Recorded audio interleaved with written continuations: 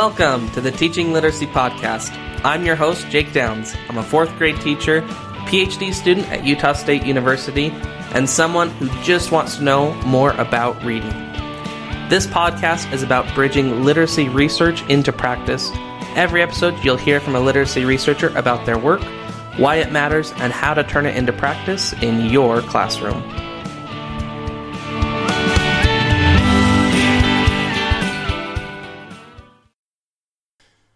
Hello and welcome to episode 19 of the Teaching Literacy Podcast. It is great to have you here for this episode. This episode is a bit extra exciting for me because I get to interview somebody I know quite well. Dr. Kathleen A.J. Moore from Utah State University will be joining us on the show today, and we actually report on a study that we completed and published together on the academic and effective outcomes of dyad reading. Now, dyad reading is a practice where you pair a lower level reader with a higher level reader, and they choral read or they synchronously read a text out loud together at the same time. So we cover today what the academic and attitude outcomes of dyad reading is on a sample of third graders that we used. Dr. Moore is a professor of language and literacy at Utah State University. Her research interests include comprehension as a cognitive process, supporting struggling readers, and effective practices for teaching English language learners. She's also served as my mentor and then my dissertation chair throughout my time at Utah State University, and she is a fantastic scholar with lots of great insight on how to make classroom practices very effective to help support readers. So in this episode, we describe what dyad reading is, how it's evolved over the past few decades, the results from our specific study, and then, of course, we end with ideas for how you can implement dyad reading in your classroom. This episode has plenty of takeaways for your classroom, so make sure to tune in. And then once the interview is over, stick around for my 2 cents on what we talked about.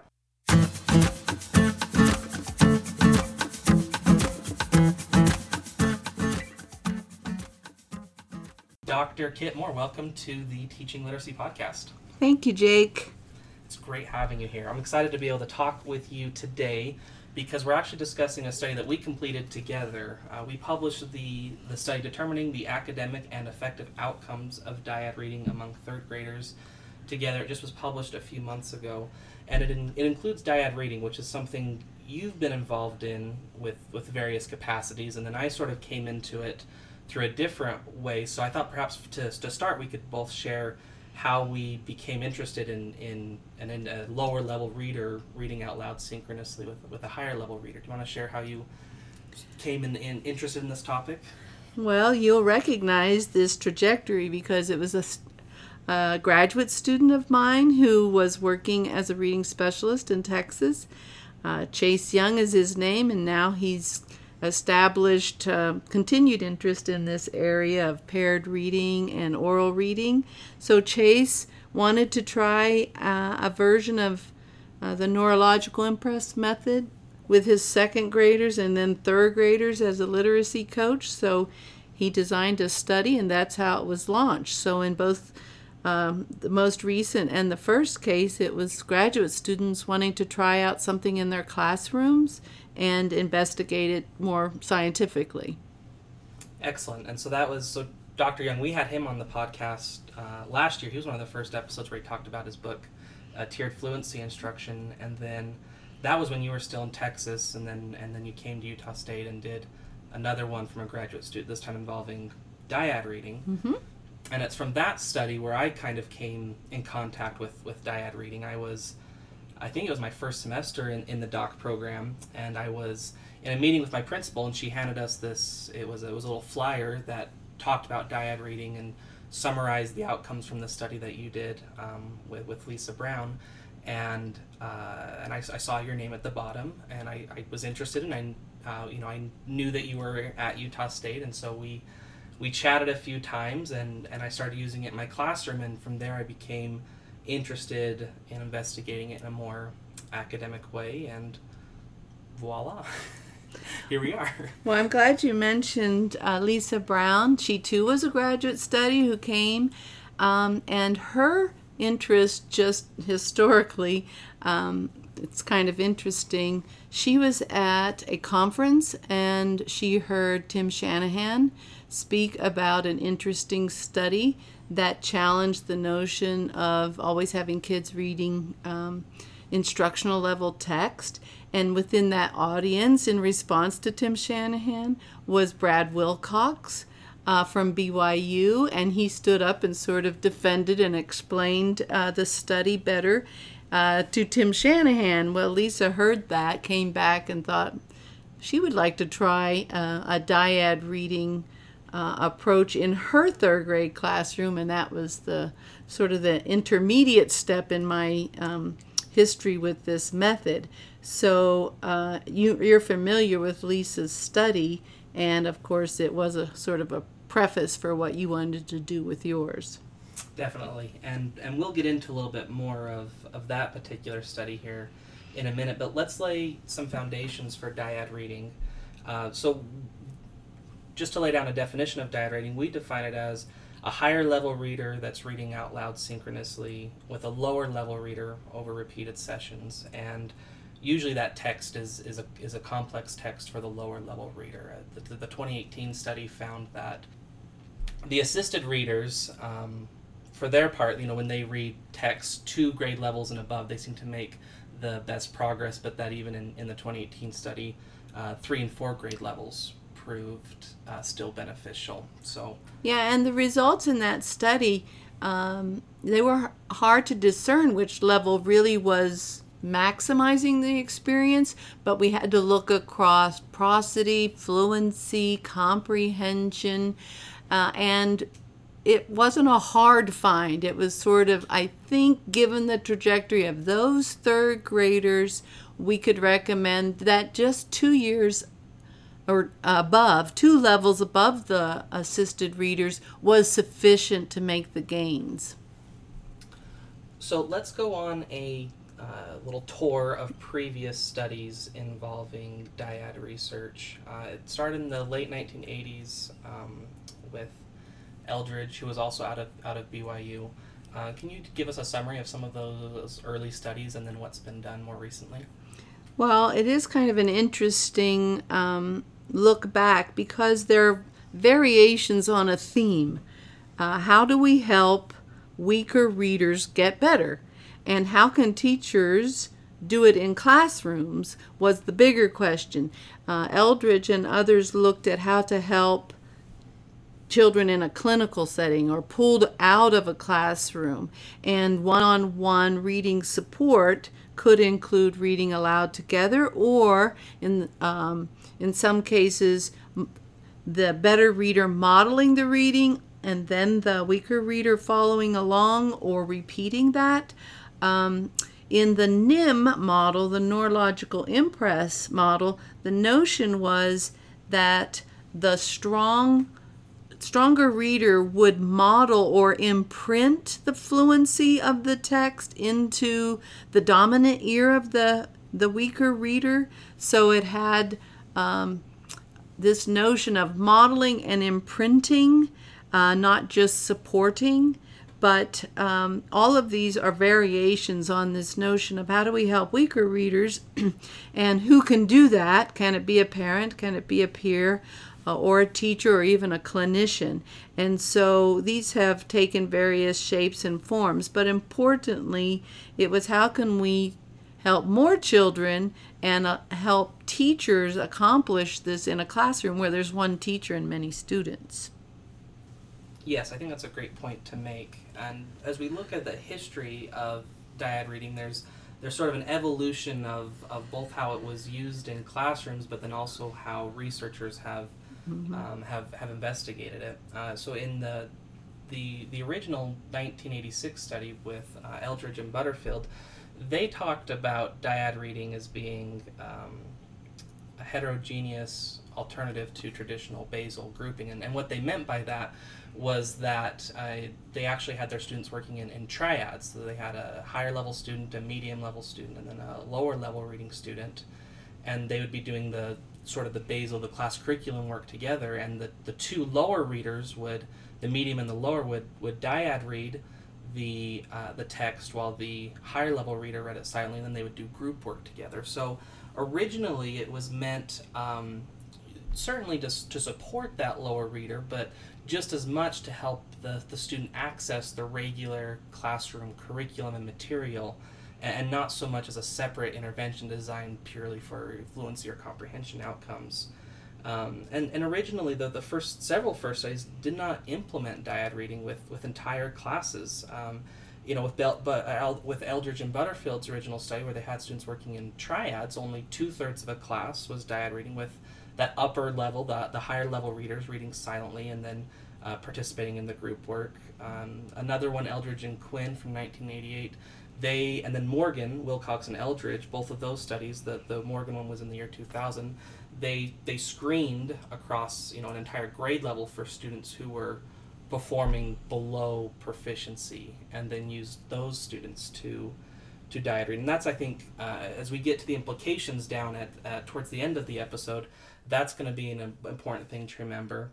And then another really important thing to remember was that in these early studies, students were actually exited from dyad reading. That once they reached proficient fluency levels, the way the research was designed, it was, they had sort of achieved what they needed to achieve, and then were transitioned into more silent reading practices, and to be able to continue to develop that, but not continuing dyad reading ad infinitum. And then also those early studies, they minimized the higher level reader's participation as the lead reader. That they were either rotated in and out. They were either rotated weekly, or the higher level readers in the original study never actually did do dyad reading. But this way, that there wasn't the lead readers were not doing the dyad reading dosage day after day after day. And so that's sort of been the evolution, where now more recent studies have been taking a whole class and dividing it in half, and then pairing the highest level reader in the whole class, with the highest level reader in that lower group, and then going down the line. And that's both for practice and research. That's a significant change from how it was originally conceived and then implemented. Well, one way to think about it was the earliest versions probably did begin as an intervention for specific students.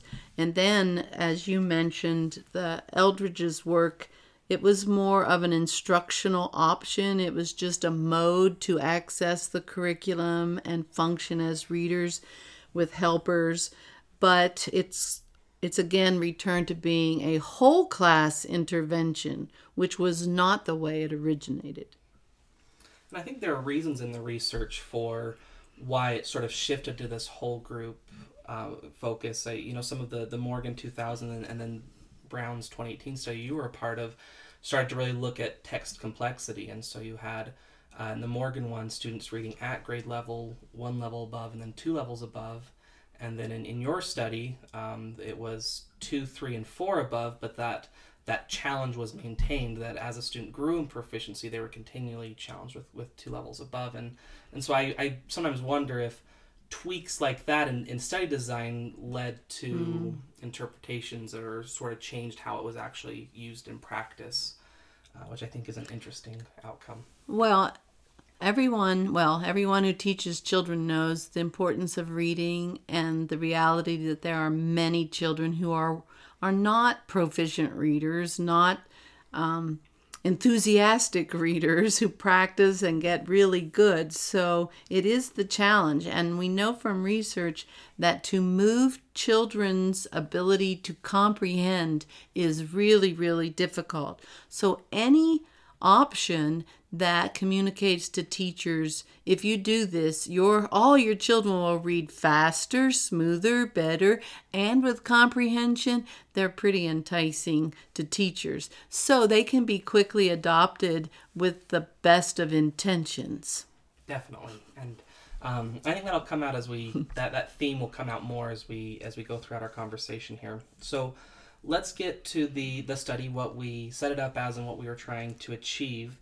Our main interest was to it was a replication of the 2018 study. So we wanted to solidify a little bit better those academic and the comprehension and fluency outcomes from students who participate in dyad reading. But we also added this attitude component, which was something that I was very interested in, because when I was originally using this, I had in my classroom, I had a mom that came to me that, her student didn't qualify for special education services, but really was struggling, 3 grade levels below with reading. And so I tried using dyad reading with the student, and he showed great progress.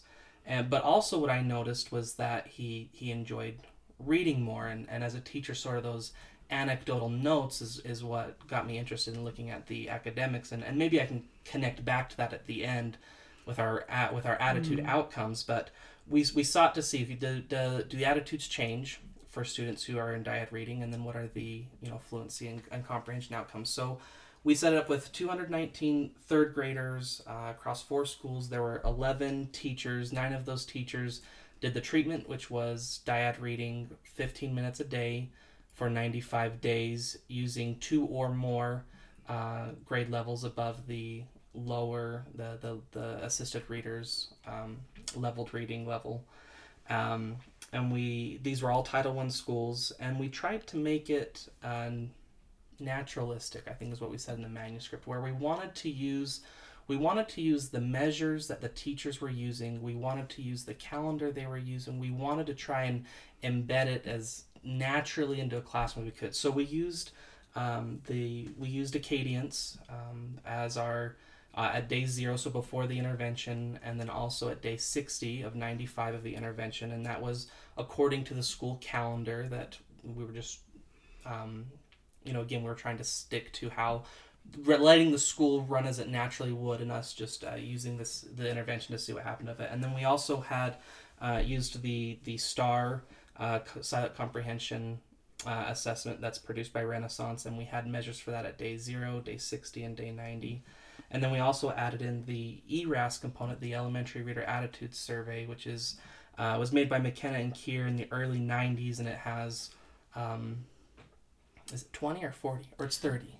It's 40 questions, 24 recreational attitudes, and then 24 academic reading attitudes. It's just questions on a 4-point scale, and there's Garfield pictures above it, and they just select, which from the statement which best matches their attitude, their feeling towards the question. So, Kit, will you explain some of the procedures that we use to train the teachers and the dyads and get everything up and rolling? Yes, and just to pick up from what you said, we added 10 questions to the ERAS that targeted dyad reading, and the questions reflected what we knew from the research about paired reading. So the questions targeted sort of the social part of it, the confidence level. Did they feel more fluent? Did they feel like they comprehended better? So those 10 questions allowed us to target specifically outcomes or relationships with dyad reading. And so we met with the teachers. In this case, the teachers had already heard about dyad reading. It was being promoted in the district and across the state, so they were being encouraged to do that. That's one reason why we didn't have more in the control group, because some of these teachers felt that their principals really wanted them to be using dyad reading in their classrooms. So we met with interested teachers based on flyers and getting the word out across the district, and the teachers met to talk about the intervention or the method, as well as the previous studies, and then the protocol for administering the assessments, procedures, ways to make dyad reading work in their classrooms. And they seemed quite comfortable, actually, with carrying out dyad readings, the 15 minutes, the dividing of their class into 2 groups and pairing up the reading partners. And we did ask them a few questions up front, and we followed up at the end to ensure that they delivered what they intended to with dyad reading, and what kind of feedback they had. One of the questions we could attend to, but we also asked them would they continue to do it next year. So that was one indicator of how they felt it worked for their students. And so they, the teachers implemented dyad reading within their classrooms for 95 days. And just by the way that the scheduling worked out, we started it very end of September, and then it was in March. And different classes sort of have different beginning and ending dates. But we did 95 days from the late fall into the mid to early spring. And after that, we collected the data, and then we statistically analyzed it, which is... Tyson. We love Tyson. That was Tyson Barrett, the third author on this report. He helped us do the statistical part. But we looked at changes over time by group, and then also changes of time between groups. So what I mean by that is we looked at how did the students that participated in dyad reading progress, and we looked at whether they were the higher level lead reader, the lower level assisted reader. And then we also compared how the lower level readers in the treatment group, so the assisted readers, compared against lower level readers in the control group that didn't do dyad reading. We did the same thing in the for the higher level readers. So I'll sort of explain what trends we saw from the dyad group, just the lower level readers and the higher level readers. And then where it gets interesting, Kit, I will let you explain about what we found when we started doing comparisons between the control and the treatment group. So as far as progress from the students who participated in dyad reading, they showed pretty strong growth across the days 0 to 60 on the Acadience measures, and then also 0 to 90 on the STAR measures. The lower level readers, they grew they grew 22 words per minute in rate, which was actually a few words more than the Brown study from 2018, and it was 60 days versus 90 days, so they had great growth there. They grew a whole grade level in STAR. The average at the beginning of the study was 2.6, so grade 2, month 6, and then by the end of the study, they were at grade 3, month 6. So, as a cohort, that group ended the year at benchmark, which is fantastic. They had a 4.5% increase in their reading accuracy, 11-word average increase on the retell, and they over doubled their score on the maze from Acadience, and that's the silent, reading assessment where every 7th word is blanked out and you have to circle the word that fits in best. Lead readers, for their part, they performed really well too. Their gains were not quite as large as the assisted readers, but the lead readers did perform well as too. But also in this study, our control group actually did very equally as well. And so perhaps I'll kick it over to you, Dr. Moore, to explain the between group comparisons once we started to look at how the treatment group did when we compared it to the control group. Yes, so in a way we were surprised how well both the control and the treatment groups, the dyad readers and those not participating in this district, made very good reading gains.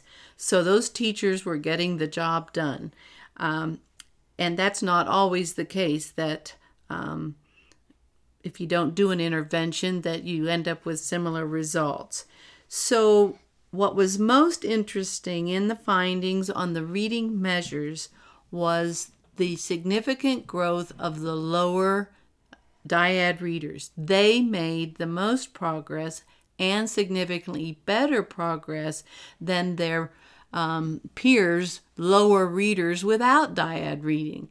And so it seems that the dyad reading practice really helped these lower level third graders kick into gear and make up good growth. In fact, they started to close the gap. An interesting finding, however, is they did this all within the first 60 days. They had really soared in the first 60 days. They continued to make growth from day 60 to 90, and the control group did not. Excellent. And those changes were, that was an interesting finding for us when we start thinking about, how much dyad reading, how many, is there a dosage? Is there a minute amount of dyad reading that appears to be most beneficial? And when we talk about, that the majority of the progress for the students who did dyad reading happened in the first 60 days, that might suggest that, maybe for a half year, for 15 minutes a day, maybe that's too high of a, maybe not necessarily too high of a dosage, but perhaps there's a point where there's diminishing returns, where there might be a different practice that we can transition students into, or as, those students reach proficient levels, transition them out of dyad reading. Well, I noticed, I went back and looked at some of the details, and most of the prior dyad-like studies had about 22 to 24 hours of intervention if you count up minutes over so many days. And yet, in our results, it looks like you only need about 15 hours. So if that's spread out, that's in the first 100 days of school. If you started it from day one, by day 100. But really, I think the results show that only a third of the school year could be committed to dyad reading for those who need it, as you said. Yeah.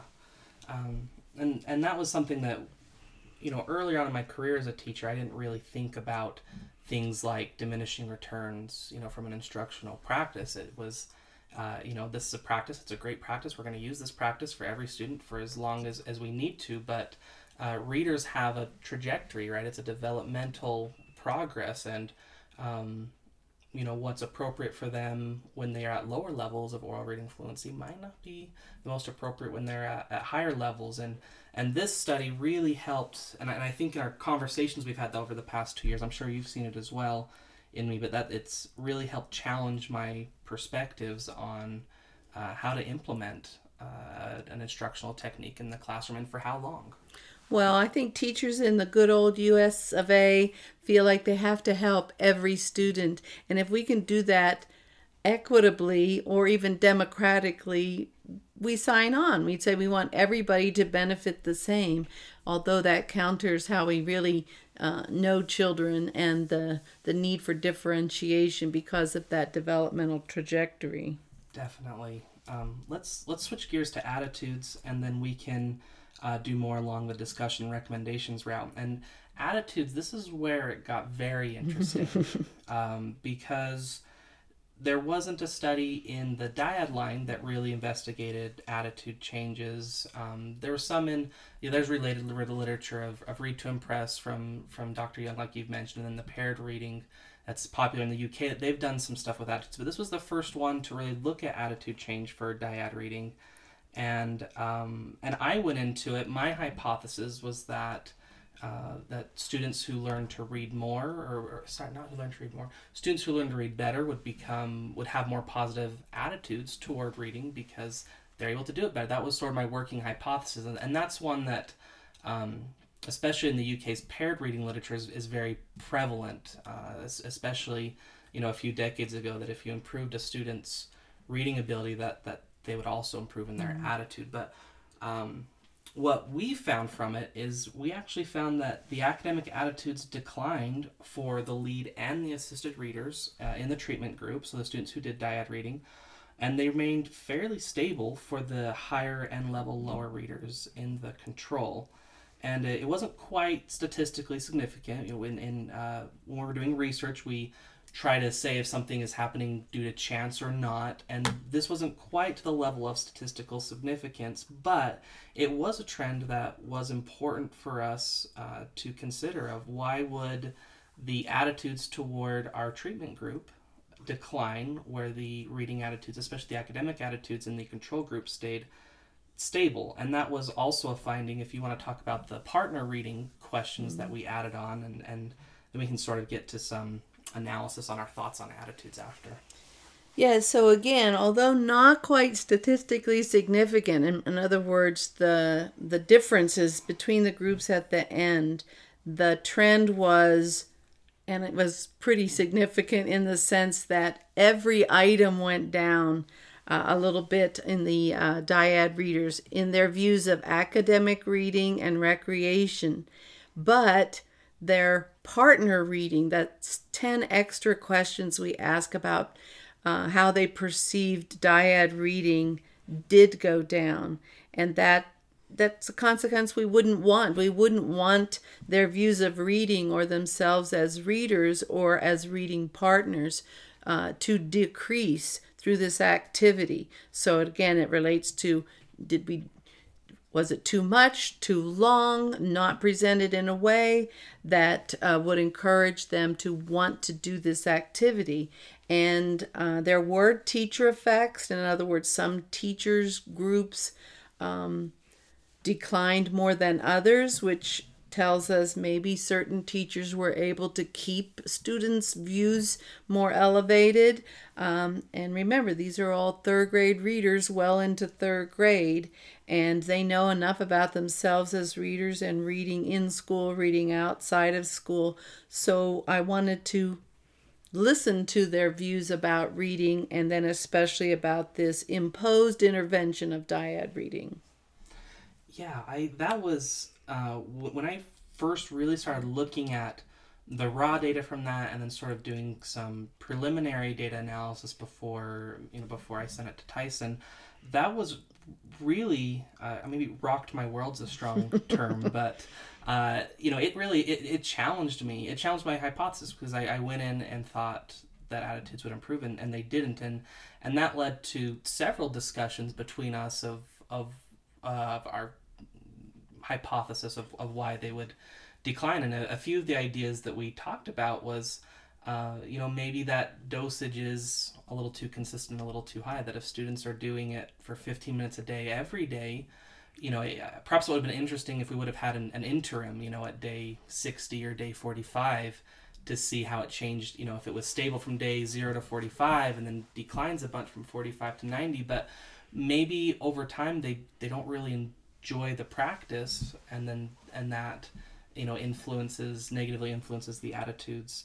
What other thoughts did you have? Why do you think that even declined? 10-year-olds or 9-year-olds know when they have to do something versus when they want to do something, and so maybe they saw it as an assigned task. Theoretically, we could anticipate that there might be social benefits or increased attitudes because you're working with a partner. But if they didn't get to choose the partner, or if they got stuck with a partner, there are just some social dynamics that come into play here. We looked at gender and didn't see a lot that differentiated the boys from the girls, but one finding was that the higher reading girls' attitudes decreased the most.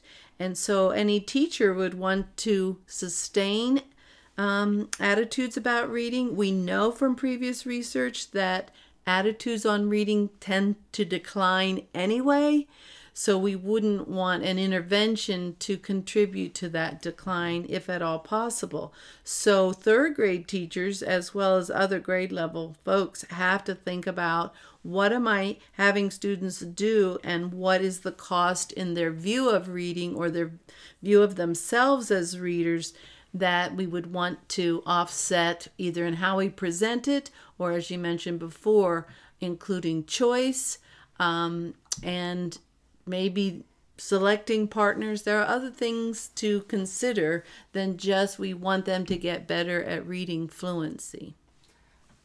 And that's a great point to think about, because as educators, we tend to operate like doctors. We want to do no harm. And I think a common goal among teachers is that we want to create readers. We don't want illiterate students, meaning students that have the ability to read but choose not to. We want students who enjoy reading and that can critically process this world around them through text. And part of my hypothesis I guess my conclusion of why I think the reader attitudes decline had to deal with the structure and with the ways of how we structured the study. And that was very formative for me as someone who living life in a classroom, teaching sort of in the trenches, but then also looking at things more rigorously. But the pair that I mentioned before that came in the student that I had first used dyad reading with, I had lots of great incentives for him to be enjoying it. He got to pick, in the class, who would you pick? Who would be your partner to choose? And he was able to select he selected his best friend in the class, and they were able to come before school, and I had these big, soft, cushy chairs, and I would, give, I didn't really have like a reward system, but occasionally, I'd give them, just a prize or something that I had around, and there were a lot of things. I thought it was the dyad reading that was why they enjoyed coming in the morning, but it probably was just because he got to hang out with his buddy. But it was special too. There was a Hawthorne effect. It was new. It was kind of special. It was novel. So, but teachers could think of those things and try to incorporate them too. Yeah. So I think that's a great segue into us talking about how teachers can bridge this research into effective practice within their classroom. So Kit, perhaps share what implications you think for this study has for assisted readers, and then I'll give a few thoughts on what it means for lead readers. So when we're talking about assisted readers in dyad, it's youngsters in our classroom getting help from somebody. Dyad reading or variations of it is a way to practice reading, and we want especially weaker readers to practice, and in school, because many of them don't practice outside of school. So it is a way to practice reading and experience some success in that. So the assisted readers should feel supported, which means we don't want to make it stigmatized as something negative or needy or something partner has to help because the teacher made me do it. So enough practice with texts that stretch the reader, expose the weaker reader to words, to ideas, to more complex syntax. So I think we should use what I would call a stretch text and allow that student successful access, exposure to text he or she may not read, without that kind of support. And the goal then, in many cases, is improve fluency.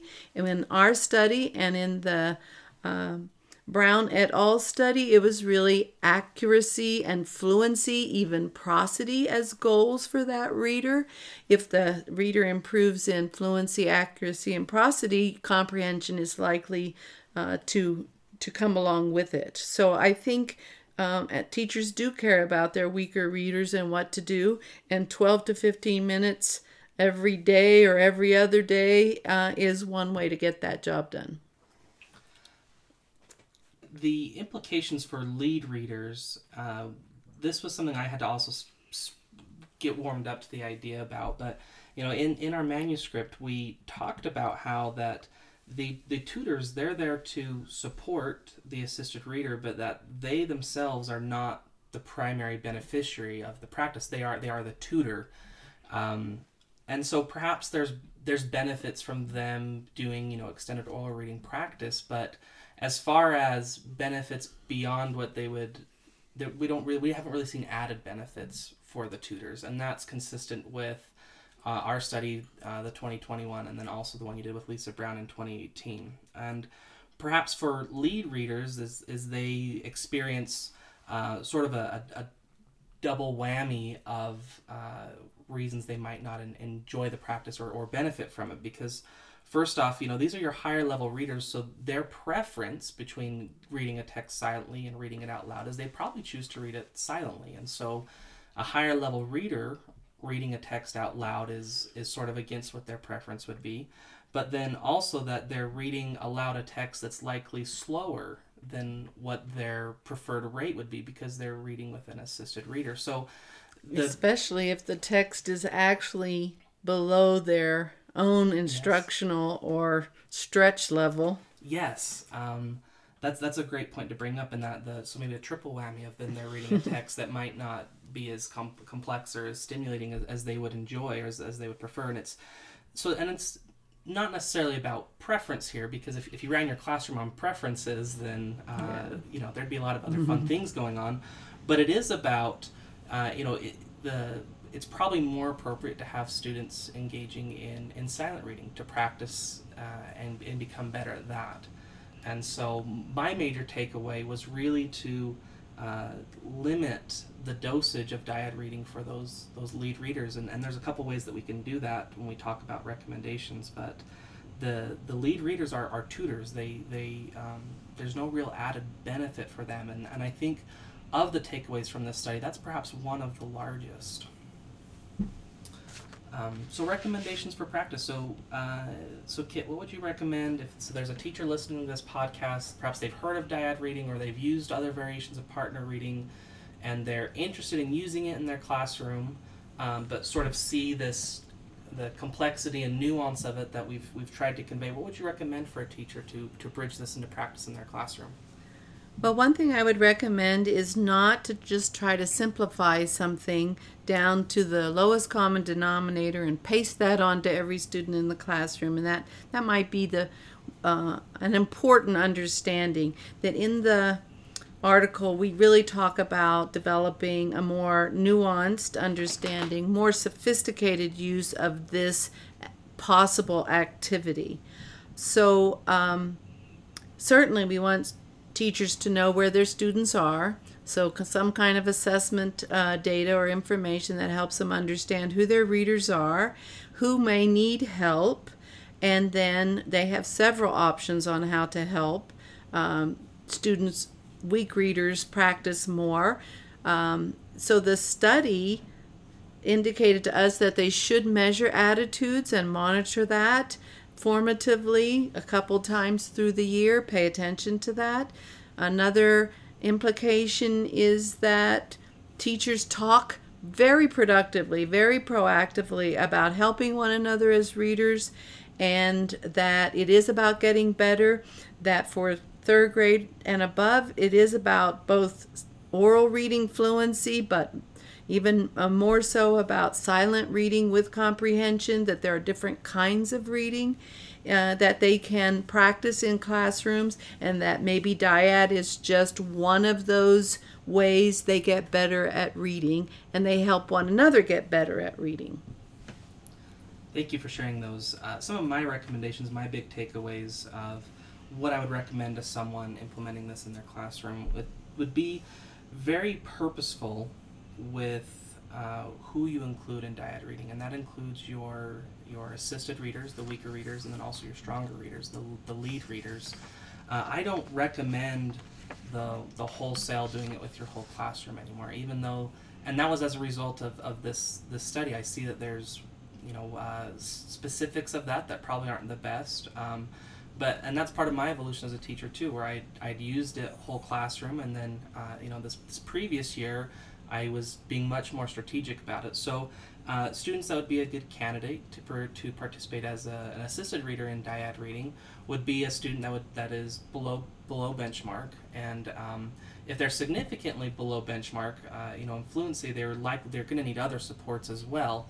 But dyad reading can be a way to support their reading. I've really grown to admire some of those early studies where the dyad reading was integrated within the classroom day. It wasn't a set-aside intervention. And so perhaps viewing it as, we're reading this really challenging text today, and maybe it's in science, maybe it's part of your reading curriculum, but that those assisted readers, those students that need that extra support, can be paired with a higher level reader to help access that text while being productive as well. Not just them listening to the text, but now they can be productive and also work their way through it. So I would be very purposeful with who you select as assisted readers, but also I'd be very selective with who you pick as lead readers. The tutors, they don't necessarily need to be your tippity top readers in the class. The research doesn't really bear that out, where it just needs to be the lead reader just needs to be somewhat higher, I would say, than the lower level reader. And so perhaps there's, I would ask for volunteers. I would say, who is there, and then you could do it discreetly, with a survey or something, but, find students in your class that would like to participate in that role, but then don't, chain them to always forever being the lead reader every time that the situation persists, where The lead readers, they have an opportunity to sort of opt in and opt out as they like, and that their dosage isn't super high because they still have their own reading progress that needs to be accounted for, and the dynamics of that can get a bit tricky, but it's doable as a teacher. And then integrating with classroom instruction where possible, as I mentioned. Those are probably my big takeaways for how to implement dyad reading effectively in the classroom. And perhaps we might add, maybe 100 days worth, or maybe, perhaps not every day for the whole school year, for half a school year, but that monitor your students and saw exit them. Growth in 60 days. That's 1/3 of a school year. And then maybe you move on to other kinds of reading practices that support their growth. It is important to remember that the lead readers weren't hurt in their progress. Lead readers still went on and made progress, but we were concerned about the attitudes about being the lead readers over an extended period of time, and maybe without the kinds of choices that you've just described, even with the choices of text. If the text is determined by the assisted reader's preference or needs, then you're leaving out that textual choice for the lead readers. So I could even imagine, I would love in a classroom if some of my assisted readers became the lead readers because of sufficient growth and then remixing of student assignments, so that it's not I'm a strong reader or I'm a weak reader, and I never get past that dividing line. And that was, if I remember right, that was one of your findings from the 2018 study, was just by the way it was designed, there were some lead readers that, by the way the class split, that they were actually below benchmark, and they did very well, even in serving as a lead reader. And then perhaps we could add making sure to exit students from dyad reading, that if your assisted reader doesn't need to be assisted anymore, then they should be tackling those complex texts, classroom texts independently, and that's sort of that next step in that trajectory we were talking about. Yeah, I think especially at grades 3 and 4, you don't want to just perpetuate fast oral reading, get through text, because you want the comprehension and you want that transition to silent reading. So, Dr. Moore, thank you for a fantastic conversation about all things dyad reading. The final question I ask in every podcast episode is what it means to be a great teacher. So perhaps I will ask you that first, and then you can ask me, and that'll be the end of the podcast. That's a great question. It's a good anchor question. I think my response to what it means to be a great teacher is to know enough and then want to know more on behalf of the students. It's an ongoing, process of learning. But I guess I'm most concerned with this tendency to reduce, to simplify, to rather than complexify or sophisticate our instruction. We should know more, and fundamentally we know more so that we know what to do, for whom, why, for how long, how much, and that a great teacher knows how to teach the individuals according to their needs within that large group. So it's looking after the individual within that large group context, I think, that makes an outstanding teacher. Excellent. Thank you for sharing that. My thoughts on what it means to be a great teacher is, I really liked your know enough and want to know more. That would make just a great, those little teacher plaques that. Well, another mantra you could put up is like, let's do this and then what's next? It's always sort of the next step, and that's what teachers have to be thinking about too. I like that. So mine was actually along a similar idea, where I think what it means to be a great teacher is it means to be committed to your students, and there's a lot of layers to that. You need to be committed to them, to them as human beings, and so that involves that social element of being able to connect with them, and appreciate who they are and where they've come and where they're going, and really understand them. That group cohesion, I think any teacher will say that's the part that one of the parts that makes teaching really enjoyable. But if you just have this great, fun, really connected classroom. That doesn't necessarily mean that great learning is happening either. And so part of being committed to your students, in my opinion, is knowing how to teach them and teach them really well. And that's knowing pedagogy, that's knowing best practices, that's being able to pinpoint where students are at in their reading trajectory, or other subjects as well, and then being able to, what's next, how do I take that student to that next level. Mm-hmm. And teaching is hard work, and it's hard, but and the what next might be tomorrow. Yeah. Exactly. Yeah. It's a very organic process. Yeah. Yes. But I think great teachers are committed to their students. So Dr. Kit Moore, thanks for joining us on the Teaching Literacy Podcast. Thank you, Jake, for having me.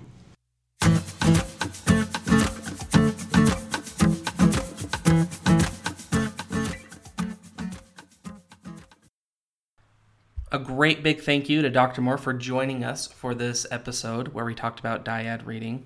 I've already said much of what I want to say about dyad reading, so I'll try to keep this part short for you, but I do have 2 quick thoughts I want to share. And these aren't necessarily about dyad reading particularly, but more about how to be an effective classroom teacher and how to bridge literacy research into practice. My first thought has to deal around with this concept of dosage.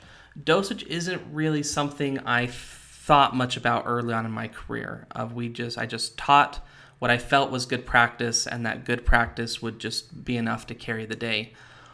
But as I've read a lot of literacy research and I've just began to see literacy in a more nuanced view, I see this issue of dosage is really important. That in this study in particular, the majority of the growth that the students made, they made it within the first 60 days. So 90 days was still beneficial, but for many of those students, 60 days probably could have been enough. And so by attending to dosage better with how we do literacy treatments or interventions, that will help us know when it's time to fade a student out and then of one intervention and then start giving them a different, either a more sophisticated intervention or one that's going to better suit their needs. And so dosage matters a whole ton. And that goes back to that issue of exiting dyad readers as well. Some readers would probably need a much lower dosage to get them to benchmark reading levels, whereas other readers might need a higher dosage. And so if, as teachers, we want to differentiate our instruction, part of that is paying attention to how long are interventions effective. What is the maximum amount of efficiency we get before there starts to be declines in that over time. And I think if we pay attention to that, we can become better literacy educators. My second thought has to deal with implementing classroom research into practice. And I think my evolution with my views of dyad reading is a really nice case example of that, where in the beginning, I very much copied and pasted what was in that Brown and colleagues 2018 article that we mentioned. I just took basically the exact procedures they did in the study, copied and pasted it, and put that into practice in my classroom. And I think that was a fine approach. I don't think there's necessarily anything blaringly wrong with that. However, one thing that it did do is it removed me as a decision maker within my classroom. That study was set aside it was designed to answer specific questions. In that case, it was asking the specific question of how does different levels of text influence academic outcomes? And they found that 2 levels appeared to be the most beneficial. It wasn't necessarily a study on how to best implement dyad reading within the classroom. I think actually the earlier articles, the Eldridge articles from the late 80s, actually do a pretty good job of that. So, as I've gone over time, though, I've realized that if for a teacher to really effectively bridge literacy research from a study into the classroom, they must include themselves. They must take a look at the study, what made the outcomes of that study or that particular practice effective, and then that efficacy component is what gets translated into that classroom practice with its unique context, students, needs, etc., etc. And I really think that by us as teachers not removing ourselves from the equation, but by consciously including ourselves as part of the equation, we can become better literacy educators. The purpose of this podcast is I've been doing it for almost a year now. At first, it really started out as, just relaying what's going on in research to teachers, but the more I get into it, the more strongly I feel that this podcast is actually about helping teachers make better decisions within their classroom. And if I can give teachers a better background of what effective literacy practices are saying, that's going to help them make better decisions in the classroom. Because in the end, effective practice does nothing if there's no skilled teacher that can make decisions and implement it effectively. That is all for this episode of the Teaching Literacy Podcast. Thank you for being with me through 19 episodes. I appreciate all of you that listen to the podcast. I appreciate all of you that have shared an episode of the podcast with a colleague or someone else that you know. And that is all that I would ask is if you find this podcast beneficial, please share it with someone that you think would benefit from it as well. The podcast is experiencing continued growth. It's reaching a broader audience. And I believe together we can become better literacy teachers and help support all of our reading kids achieve whatever maximum potential they have.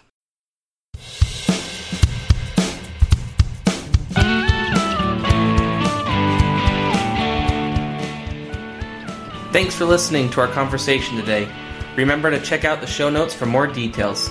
If you have feedback or a show idea, feel free to email me at teachingliteracypodcast@gmail.com. This is Jake with the Teaching Literacy Podcast, and until next time, let's go and teach literacy just a little bit better.